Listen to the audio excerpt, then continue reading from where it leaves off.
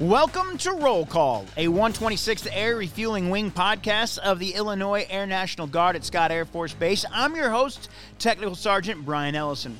The Roll Call podcast focused on people, mission, and community. Thanks for listening. Coming up, we're talking to Captain Darlene Heuiser, the commander of the Comptroller Flight. The 126th Air Refueling Wing is rebooting its mentorship program. You may be asking yourself, what is mentorship? How can I get involved? Will this help my career? Those questions, my friend, and more will be answered Sunday, April 11th at 10 o'clock during the 126th Mentorship Live Town Hall. That'll be on Facebook Live. You can send any questions you have to 126arw.mentorship@us.af.mil. The federal income tax filing deadline has been extended to May 17th, but fret not. MilTax from Military One Source includes free, easy-to-use tax preparation and e-filing software designed for situations common to service members and their families. The suite of services include MilTax consultants who can answer your questions and advise you on military-specific tax requirements and deductions. Speaking of money and whatnot, coming up here on Roll Call, we're talking to the commander of the Comptroller Flight.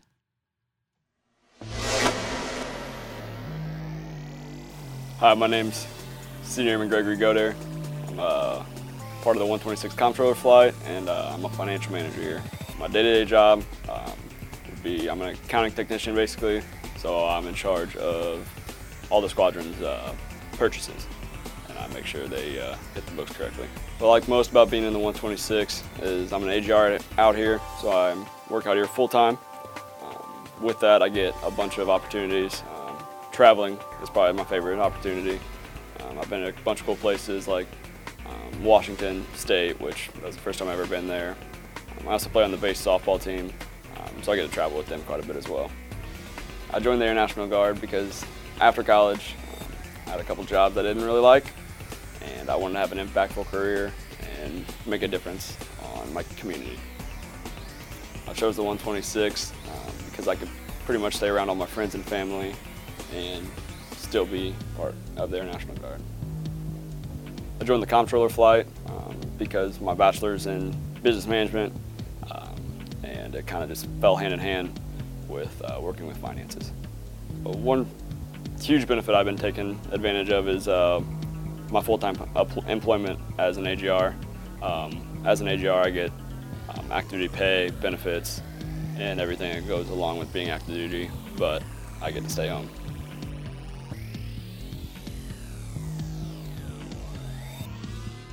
Hi, we are the 126 recruiting team. I'm Master Sergeant Heather Wilde, recruiting flight chief. I'm Technical Sergeant Richard Olson, production recruiter. To learn more about career training with the 126, give us a call at 618-222-5701. But wait, there's more. Give us a call in the next 5 minutes and you could qualify for 4 years of free college tuition.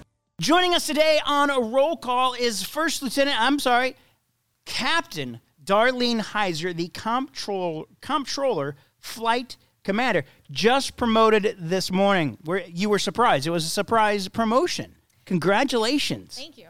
All right, we got to begin right away, ma'am, because this comptroller business. Mm-hmm. What is this? It sounds like a word that is just made up. Comptroller? What? I mean, what is that all about? So let me refer to my official definition. Oh, you have an official definition? Well, pretty close. Is that what the Air Force supplies you? We'll just say Webster, Mr. Webster. Oh, okay.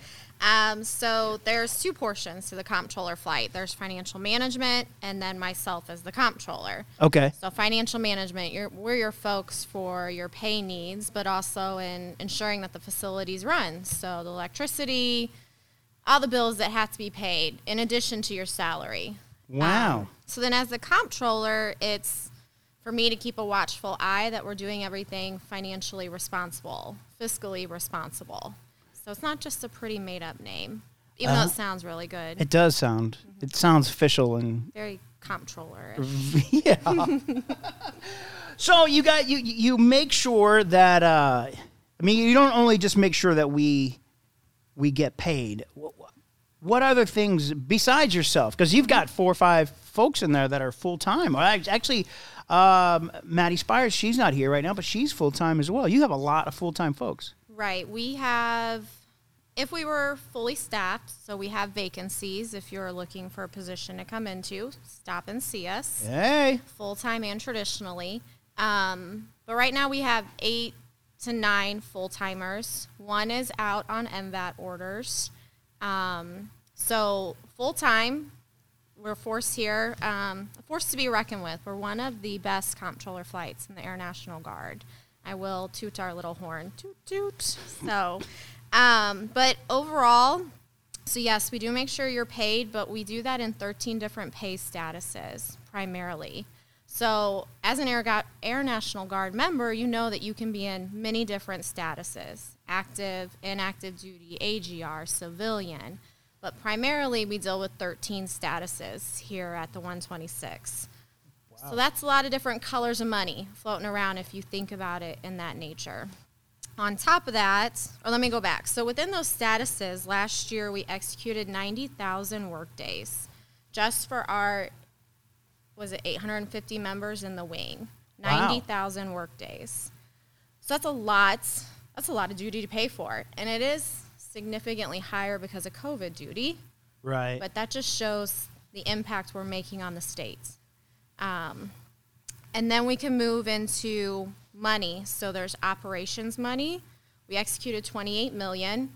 So that has to do with flying money, salaries, facility maintenance, a little bit of construction, but $28 million in a year. So that $28 million, I don't know, whatever pot it comes into, you're divvying that up, or who tells you to divvy that up into whatever pots? Great question. So congressionally, they split up our money into categories. Oh, okay. So we have military personnel, so our pay status. We have flying money, which maintenance deals with. We have civilian money. We have construction. There's all these different colors, which is the easiest way to think about it. That comes down in certain categories, and we pay those bills or procure the items that we need to for sustainment. So there's a lot of money here at the base. No kidding. Or in our wing, I'll say that. But yeah, we're really busy. So I would say with COVID kicking off last March, our tempo increased 2 times over. Really? Because we picked up another mission to think about it. So the money, the state would give you that money to, you guys take that money and then kind of decide how it's spent? So not the state, it's federal money. Oh, federal, sure. Comes down from the Bureau, okay. But it's programmed for specific needs. So our operating costs, Conflight gets a portion to pay for our computer upgrades. Right. Each organization gets money to pay for whatever their must-pay bills are. So your AGR travel, your technician travel, your GPC requests, all the uniforms, the new uniform items we had to purchase last year so that everyone could be in OCPs with their fleeces. So there's a lot that goes into it, a lot that's not seen on the day-to-day side. So. Do you ever tell the commanders stop spending money? I don't tell them to stop.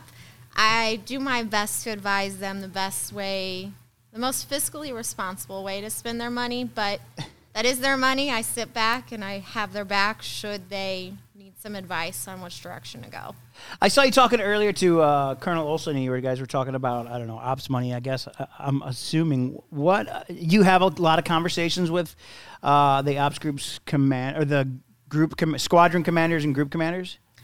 Yes, they reach out to me anytime for advice when it comes to fiscal matters, but formally we meet at least quarterly to go over the status of funds for the wing.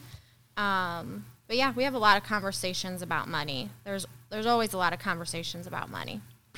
Yeah, always. So, how has COVID affected your office? COVID's affected our office in terms of it's really tested our resiliency and our ability to handle additional stress in the form that members of our wing are receiving a new kind of stress. So in their civilian career, we know that there's layoffs and members are not working, but COVID has given the opportunity to put those members on long extended duty that they may not have gotten unless they deployed. Because in what other experience besides deploying are you going to put on 90 to 100-day orders and receive those benefits that you get in education, healthcare? So the stress of knowing how important COVID duty is to our members that have laid off has added stress to our flight. Our manpower is one of our issues, why I'm advocating for anyone that needs a full-time job or would like to interview to come see me. We have the work. We need more manpower to do more of the work and keep up with the work. So in terms of my flight, they are resilient. They are my pillars of strength when I'm having a hard day, because I can just see their determination to accomplish the mission, get it done effectively. My hat's off to them. They are doing the hard work. They are doing a great job. So, But what kind of things day to day are they dealing with? So day to day, they're dealing with military pay processing. So when your orders are put into the system and you're extended and extended and extended, Arrows doesn't generate that payment for you. It's not all automatic. A lot of our world is not automatic like we think it should be. Right. So that requires a lot of manual processing. So let's just say to pay you, extending your order, it could take 3 or 4 days of processing those transactions to make sure your pay goes through. There's a lot of travel going on in my office, a lot of DTS, everyone's favorite system, I'm sure, to navigate. But there's a lot of DTS going on. In budget, Lieutenant Pilashasky has definitely done a grand slam of a job of managing FEMA funding, which is paying all of these bills, and working with state leadership to procure FEMA funding. Just another color of money to add to our laundry lists of colors of money that we deal with. So is that something new, that FEMA money? Absolutely. FEMA money coming in, and now she's got. What does she do? Does she decide where it goes, or? So she works with the unit to determine how much we need to pay Sergeant Joe in the field for 100 days, and ensuring that we get the money for his payroll and his travel. The WCC plays a big role in this and facilitating the unit level. What's that, WCC? The Wing Control Center. They facilitate all of the COVID needs. Oh, okay. So members going out on duty, coming in, making sure they're medically cleared. So there's just a lot that goes into it. I like to think of it as it's just another deployment. We're just it's another type of deployment that we're shipping our folks out to. So Constantly. It's just a moving door, a moving rotation. Wow. So. I never had realized this. You had mentioned it earlier, like just thinking that our pay is kind of an automatic thing. Like we come to drill, we sign in, and then by Wednesday it magically appears in my your checking account, my LES that hey, you're going to get paid in a week. Who facilitates? Somebody is actually going through, right, and touching everybody's pay, right? There's a lot of hands that touch something like that. So at the unit level, you have 2 members of your leadership approving that for pay. It then flows into my office for like an audit check, and then it has to flow to DFAS. And DFAS has certain cutoffs through the month, so we're always under a time crunch to try and meet that cutoff so that for drill, our members can be paid timely within a week. Once you miss a cutoff, you're kind of waiting 3 or 4 days for the next cutoff. So our life lives by pay updates. We try to get as much in as we can to meet a pay update. And you're talking about there's hands that touch everyone. I mean, that's true for kind of everything, the DTS and everything like that. The GPC that the units use to purchase items touches a lot of hands. There's a lot of eyes over all of the money to ensure that we're in compliance and we're operating legally. So there's a lot of hands and a lot of eyes on the money. So okay. So you guys we have sections. You have sections. Office. Okay. What are those sections that you have in your office? So in our office, we have Senior Master Sergeant Reed. She's the superintendent. Then we have the services floor. So we have Sergeant Ruiz, Sergeant Mason, Sergeant Coons, Airman Godair, Sergeant Spiker. They're all your services. So as a member, if you come to the counter, you're going to meet one of them to provide whatever assistance you need in your military career. Okay. Now, when it comes to the operation of the wing, we have budget, which is Lieutenant Pilashevsky and Sergeant Spires. They handled that $28 million I talked about that the wing needs to operate for the year. Those two alone have oversight of the wing's funds, that $28 million. They're both critical to making the wing mission succeed, both as a member and our flying mission.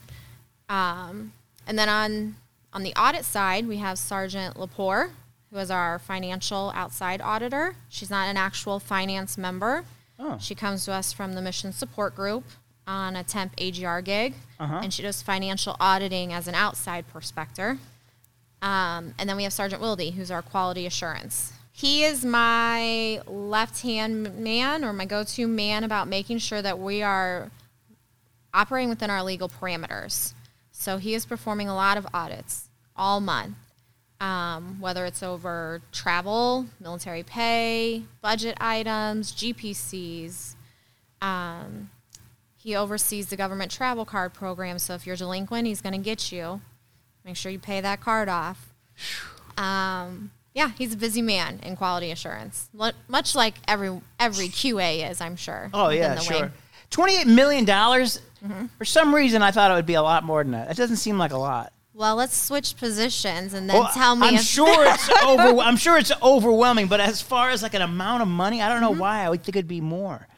I don't know why I would think that. I don't know. So, what if you had to buy an engine for a plane? Oh, does that come out of that $28 million? I can see where you're going. So, when it comes to procuring aircraft parts, right, supply chain management handles that, and that's not money that we touch at the wing. It's handled centrally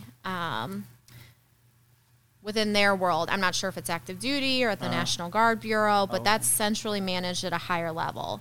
So we're not actually procuring aircraft parts for the KC-135. Okay, so you're kind of more the operations. You probably said this already. It probably went over my head. But no, it's okay. So we're talking that $28 million is the 126 campus. Okay. For both our payroll and operating this campus at $28 million last year. Oh, so I see. It can fluctuate. I'm curious to see how we end this year with MVAT support being, I think, a higher tempo than what our COVID support was. So, with having people out on MVAT, how's that affected people? Your office meeting that mission? Right. So this is something that is at the top of my daily, weekly, monthly priority list.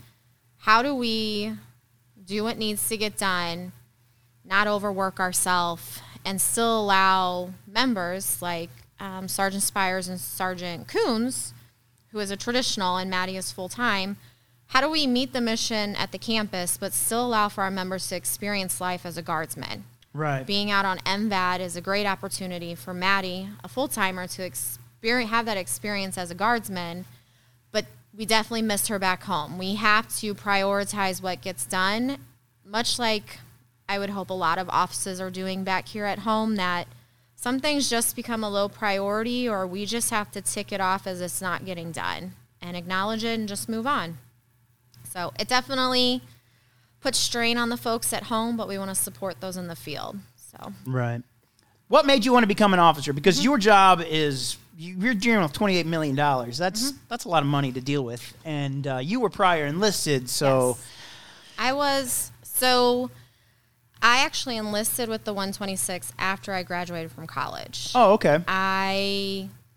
At the time of 2010, I could not find a job in the media industry that I respected myself for. Hey, now you know why I am here. So, I mean, as a woman, I found it very difficult to find a position that I felt would be respected in St. Louis within the communications industry that I was just unhappy, completely unhappy. And enlisting in the Air National Guard, a lot of credit needs to go over to now Master Sergeant Amber Brenton in the supply chain management. She was my biggest supporter and advocator for me to join the Guard and give it a chance. And I very stubbornly sat on her porch steps and told her, I'm not doing it if I can't be an officer. I went to college, I read the rules, I can be an officer, and it's that simple. It didn't work out that way. So I enlisted, and I was a personnelist, and I went over to security forces. Don't give me those eyebrows.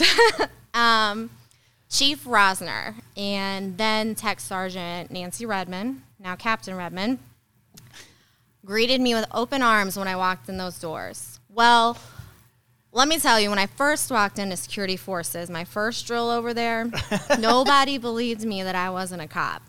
And they just immediately put me in PT, morning PT with the cops. Not that I couldn't keep up, but they're just a different breed. Nobody would listen to me every time I yelled, I'm not a cop, I'm a personnelist, I'm not a cop. That finally, Tech Sergeant Redmond believed me, and we made it very clear that I was not a cop. So, yes, I started enlisted with them. Then the budget analyst, which is Maddie's job, opened in finance, and not knowing what I was applying for, I just applied for it. And Colonel Fogarty called me, interviewed me, and out of the candidates, I got selected. So my career in finance started about a year and a half after I enlisted. So what is your degree? My degree is in mass communications and marketing. God bless you. And I'm working in finance. Yep. I got a calculator, though, so we're good. I mean, my degree's in political science, so it's... Yeah. That's the thing I love about the Guard, though, that my civilian education does not hold me back to change what I want to do.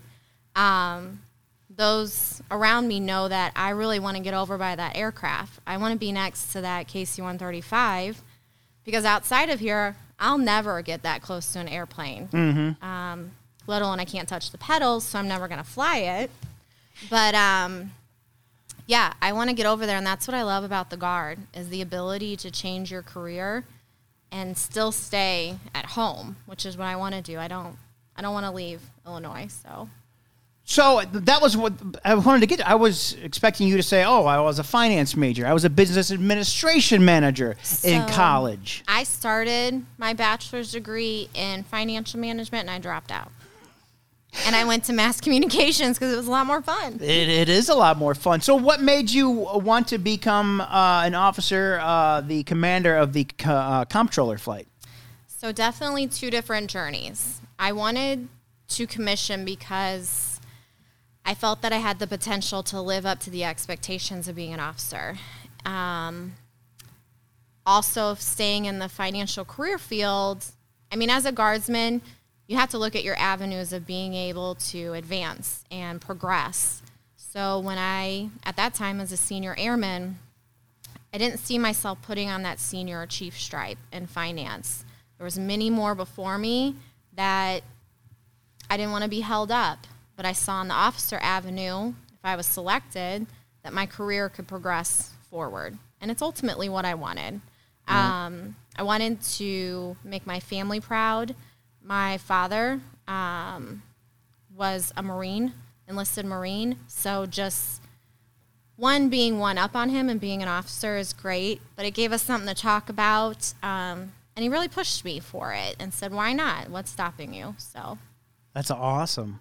I love how you were like, no, I'm going to become an officer. This is how it's going to be. Yeah, that's what I wanted. So what was that process like to go from enlisted to officer?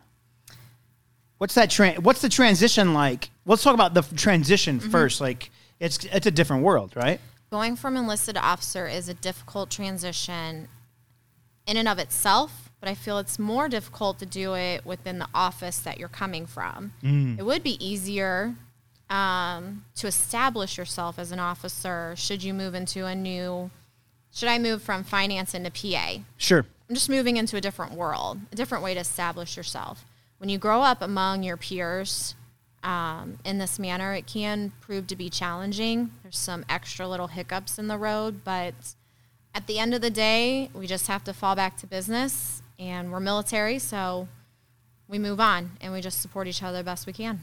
How did you become what was that process like of becoming like, I'm going to become an officer? What did you have to wait for a position to be open and then take that? Is that how that worked? Yep. So at least for me, being enlisted, you have to wait. Recruiting and retention can correct me if I'm wrong. Sure. You have to wait for the opportunity to be available for you to commission into. So whether you're, let's talk about, he was Tech Sergeant Chris Ravel. He commissioned and became a pilot over in ops. Okay. So he interviewed, went through the process and was selected. So finding that position to move into as an officer, you have to have. You can't just commission because you want to. Sure. Is that what you did? I commissioned into a different position, so yes. Yeah. Transitioning from an enlisted to an officer position. What's that? What's involved? What's involved in that? Anything? Getting selected. Right. Yeah. But is there like a package you got to put together? Or? There's a lot of paperwork, but I'll be honest. Retention, Sergeant Wilde, Heather Wilde helped me a lot with getting that done. So I just signed where she told me to and gave her the stuff she needed for me to be sent off to be commissioned. God bless recruiting. That's Yep. what they're great at that. All of them. Just sign here. Okay. I'll just sign here. Yeah. Yep. That's great. What do you think it says about the wing that we see so many enlisted become officers? It's got to be a positive thing. I agree. For the wing. I say that that's a genuine reflection of our ability to mentor and mold those that are enlisted into the position to commission into an officer.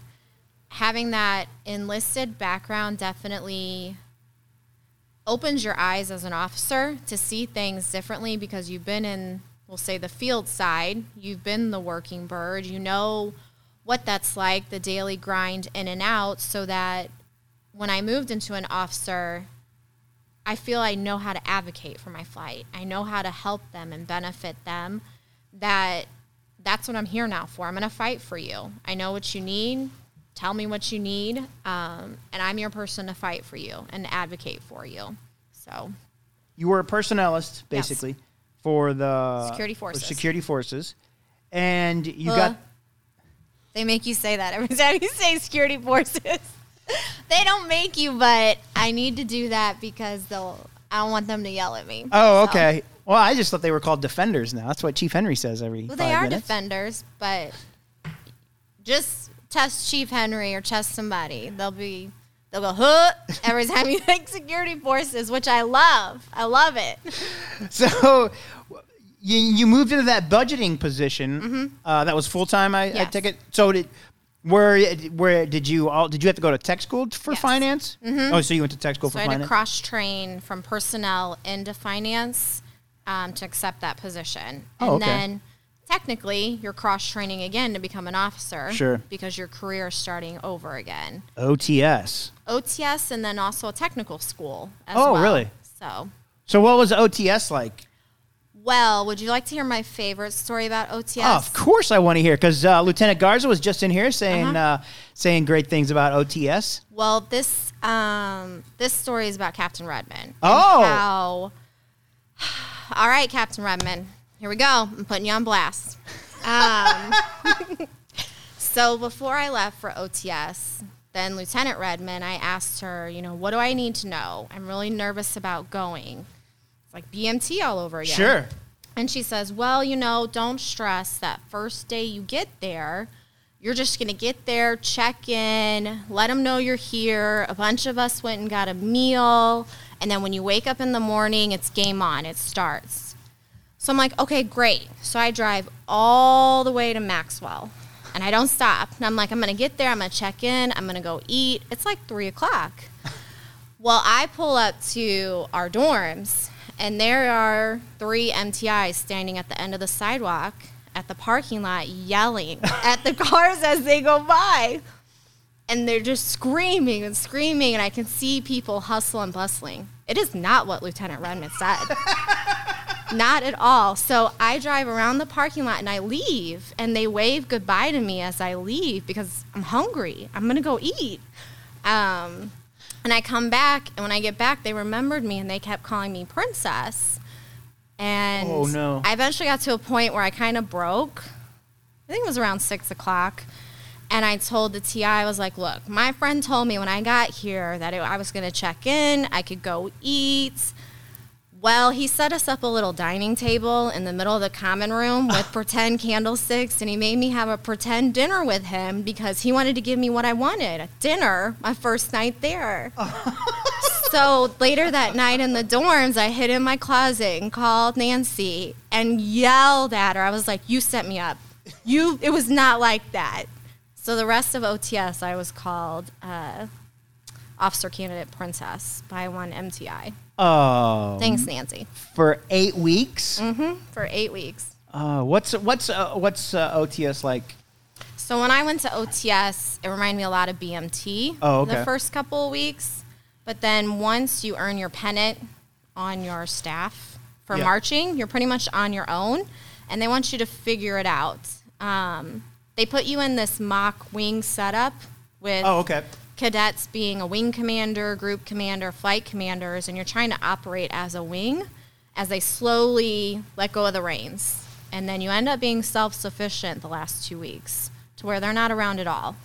So it was like BMT, but ended well. But now OTS, Courtney went through it not long ago, and it's completely different because of COVID. Oh. Yeah, so. Yeah, Lieutenant Garza was saying that a lot of it, they were like, you have to figure it out yourself. Yeah, but And your answer is never the right answer. No, your answer is never the right answer.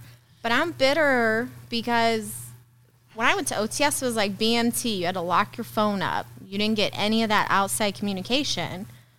Now OTS candidates are on their phone every night. What? Yes. Oh, that's not even cool. No, they need their phones taken away.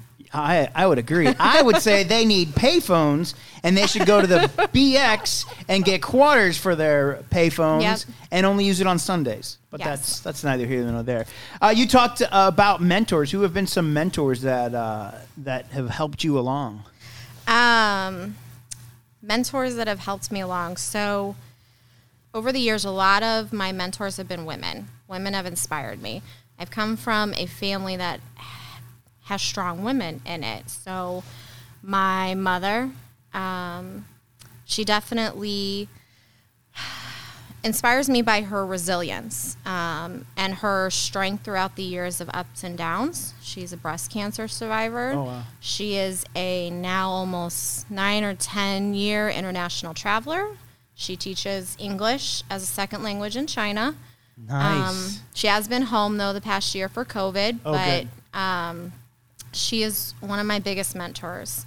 My little sister, Anne, is active duty. She is an inspiration to me. She just grabs life by the horns and takes it for a ride. And she's seen a lot of the world by being fearless. So it's inspiring to see that from her. I like Mel Robbins. You know who that is? Mm. So Mel Robbins is a women political figure. She's a very business savvy who has put out there her failures in business and life and reinvented herself and helps you find a way to stand on your feet. She has something that she calls the 5-second rule. So I am no longer a snoozer. I don't hit the snooze in the morning because you got 5 seconds to decide what you're going to do. Alarm goes off. 5, 4, 3, 2, 1. Get up. It's time to go. We're not hitting the snooze because those 5 seconds throughout your day could change your life in any direction. So try it with something simple. Getting up might Get up in the morning. Get up in the mornings would be a great start. Go wash your bowl after lunch. Don't procrastinate. There's a lot of things. So Mel Robbins. What about here in the wing? So I know I joked about Nancy Redmond, but since I enlisted, She has been my biggest mentor, whether she knows it or not. So Nancy, I admire how she thinks and how she balances being open-minded without compromising her integrity or her values and knowing where she wants to go in life. And quite frankly, not putting up with crap respectfully. She definitely keeps me in line, but she's helped me a lot. Another mentor, he's retired now, Chief Rosner. He was the chief over in security forces when I came in. I don't know, were you ever able to meet him? No, I never met him. He's a great man. He has pushed me since day one, knowing that I could do better, knowing that I wanted more and that I could do more. That when I got the interview for the budget analyst position from Colonel Fogarty, I almost denied it because I was scared of change, which is just in my nature, to be scared of change. Yeah, I think it's natural for most people, right? Yeah. And Chief Rosner immediately told me, what are you doing? You need to get over there. One, so you can give us money, because cops need more money. And two, why would you stay here? That's a full-time job. So he now retired. He's still a big advocator for my best interests. So I appreciate them both. Why did you join the Air National Guard? I joined the Air National Guard. I'll be completely raw. I was defeated by the civilian world in finding a job. I know what you mean. So much to the point that my husband and I were engaged. I felt defeated in not being able to bring in an income, that I didn't want to get married. I didn't want to have children. I didn't want to make a commitment to someone to create a life to where I couldn't be a contributor for more than $12 an hour. Mm-hmm. Like, you can't live that way. Mm-hmm. So I was at a rock bottom, to be completely honest. And Amber Brenton just smacked me around a little bit and said, give the Guard a chance. It'll at least be another part-time job. And now here I am, 11 years later, full-time employment for almost 10 years and a captain. So it's pretty good. Yep. That's I'd say awesome. It fared pretty well. Yeah, I would totally agree with that. I'm kind of in the same boat. I went and got, I was already a radio DJ, mm-hmm. but I thought I need to get a degree. So I got my political science degree. Mm-hmm. I'm going to make something out of that. Couldn't get a job. Got a master's mm-hmm. in public policy. Mm-hmm. I'm going to make a career out of that. Never got anything. Mm-hmm. Thankfully, I lived in Wyoming, so I was far away from everything, but we finally moved back home, mm-hmm. and Scott Air Force Base is in my backyard, and I'm like, and finally I can make a career mm-hmm. and have a life that I couldn't before, because it's just, the job market just beats you down. It's just like, what am I doing wrong? It does, and they want to handcuff you to that degree. And even though, yes, that's what your degree is in, but you're so much more than that, mm-hmm. and you have so much more to offer than that piece of paper says that you majored in. And, it was difficult. Yeah. So I know exactly where you're coming from. Where did you go to college at? SIU Edwardsville. Awesome. Are you from around this area? Yep, born and raised in St. Jacob. I don't know if you know that little town. No, ma'am. So St. Jacob, when I grew up, was a small town of 850 people. Where's that? Oh, God, I don't know my directions. Over by Highland and Troy. Okay. I think now I'm starting to come to me. So there's Troy and Highland. And of course, I grew up on the other side of the river, so Missouri. This whole east side of the metro is mm-hmm. we're snobs over there. Let's be honest. We don't go over to this side of the river, so it's all foreign to us over here. Foreign. Well, so where I'm from is very agricultural driven. Okay. So if you see a tractor coming down the road, you don't have the right of way. You need to get off into the ditch and let them go by. Funny story about being over on the east side. My mom, I don't know what this is all about. She made me go stay with a friend of hers who lived mm-hmm. in Columbia, Illinois. Uh-huh. And I was like 10 or 11 years old. And these kids thought I was the coolest thing in the world because I was from St. Louis. Because we don't ever go over there. Like, that's a big river to cross. I was like, but you guys are in Columbia. You can almost see the art. I mean, I know it's just from the south, mm-hmm. but it was just the weirdest thing. Like, that was like this big city slicker from the city. And I'm like, mm-hmm. this is Columbia, Illinois. We're not far from See, when I was a kid, we didn't go into the city unless it was like a field trip or we were going to the Cardinals game. Like, we just stayed in Madison County. That's weird. It was always a weird. I mean, I know it's on both sides. I mean, we don't go over here, and you guys, I guess, don't go over there. I don't know what the deal is with that. So why did you choose? I mean, it's probably an obvious question. Why did you choose the 126th Air Refueling Wing? Quite frankly, I chose it because not that I never want to leave, because I definitely want to travel. Right.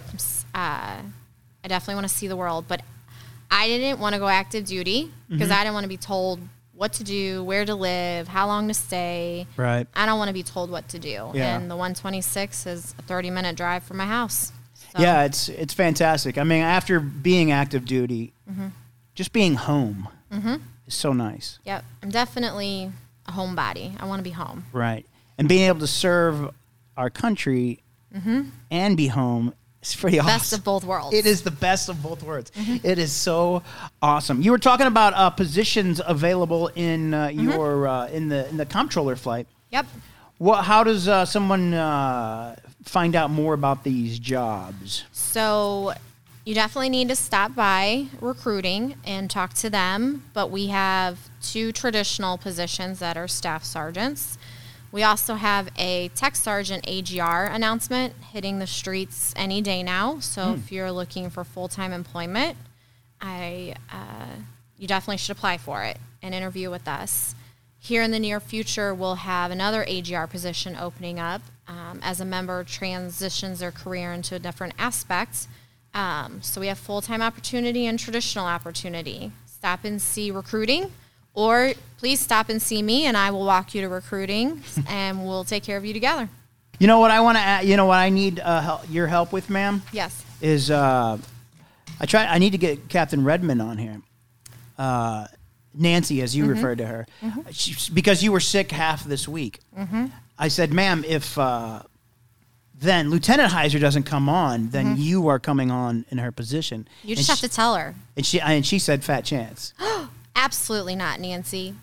You just have to tell her, ma'am, I need you to report at this time. Don't give her the option to tell you no. Well, you know what Colonel Jackson told me? What's that? He said, anybody that says no to you, you just tell them I said they need to be on the podcast.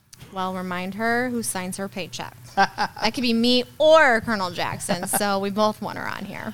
All right, that is Captain now. Yeah. Captain Darlene Heuiser, the Comptroller Flight Commander. Ma'am, thanks for joining us. Is anything else that we didn't talk about that you want to talk about? I just want to give a shout out to my flight. They're doing an awesome job. Keep up the great work. And if you're going to stop in and see us, remember that you need to be nice to finance. Nice to finance, and we'll pay you a lot faster. Sweet. All right. Thank you, ma'am. That's Captain Darlene Heuiser, the Comptroller Flight Commander. Ma'am, thanks for joining us. You're welcome. Thanks for having me. With your look around the Air Force, I'm Staff Sergeant Britt Crowley. The aviation community is one of the least diverse in the Air Force, according to Air Force Chief of Staff General C.Q. Brown. To change that, Brown said young people from culturally diverse backgrounds need better exposure to aviation career fields early on. The comments came after the Air Force released a new Rated Diversity Improvement Strategy, or RDI, to increase diversity within aviation career fields through 3 main goals: attract and recruit the best talent from diverse backgrounds, develop and retain the Air Force's best-rated aircrew using diversity as a force multiplier, and optimize diversity advancement efforts. RDI's end goal is an agile and diverse force, approaching challenges from various perspectives. General Brown also just launched his concept of a leadership library. Instead of the traditional reading list senior leaders have had in the past, the library will have a fluid set of media Brown has explored personally. The General spends part of each day reading, listening to podcasts, and learning more about leadership and current events, and he hopes airmen do some of the same. Brown also said part of the reason the U.S. Air Force is the greatest in the world is because of the continued search for knowledge and aspiring to challenge the status quo. He adds that airmen should be deep thinkers and continuously find ways to build a better Air Force and Space Force for current and future airmen. This year's Spark Tank winner is Master Sergeant Justin Bauer for his innovative method for C-130 Hercules transport aircraft wheel repair. Spark Tank gives airmen the chance to submit ideas to improve everyday operations. Over 300 submissions were sent in this year. Bauer's new tool design to fix C-130 wheels enables any facility across the DoD to support the process and increases the Air Force's ability to keep the fleet healthy and reduce time and cost needs. The idea was selected from a group of 5 finalists. And that's your look around the Air Force.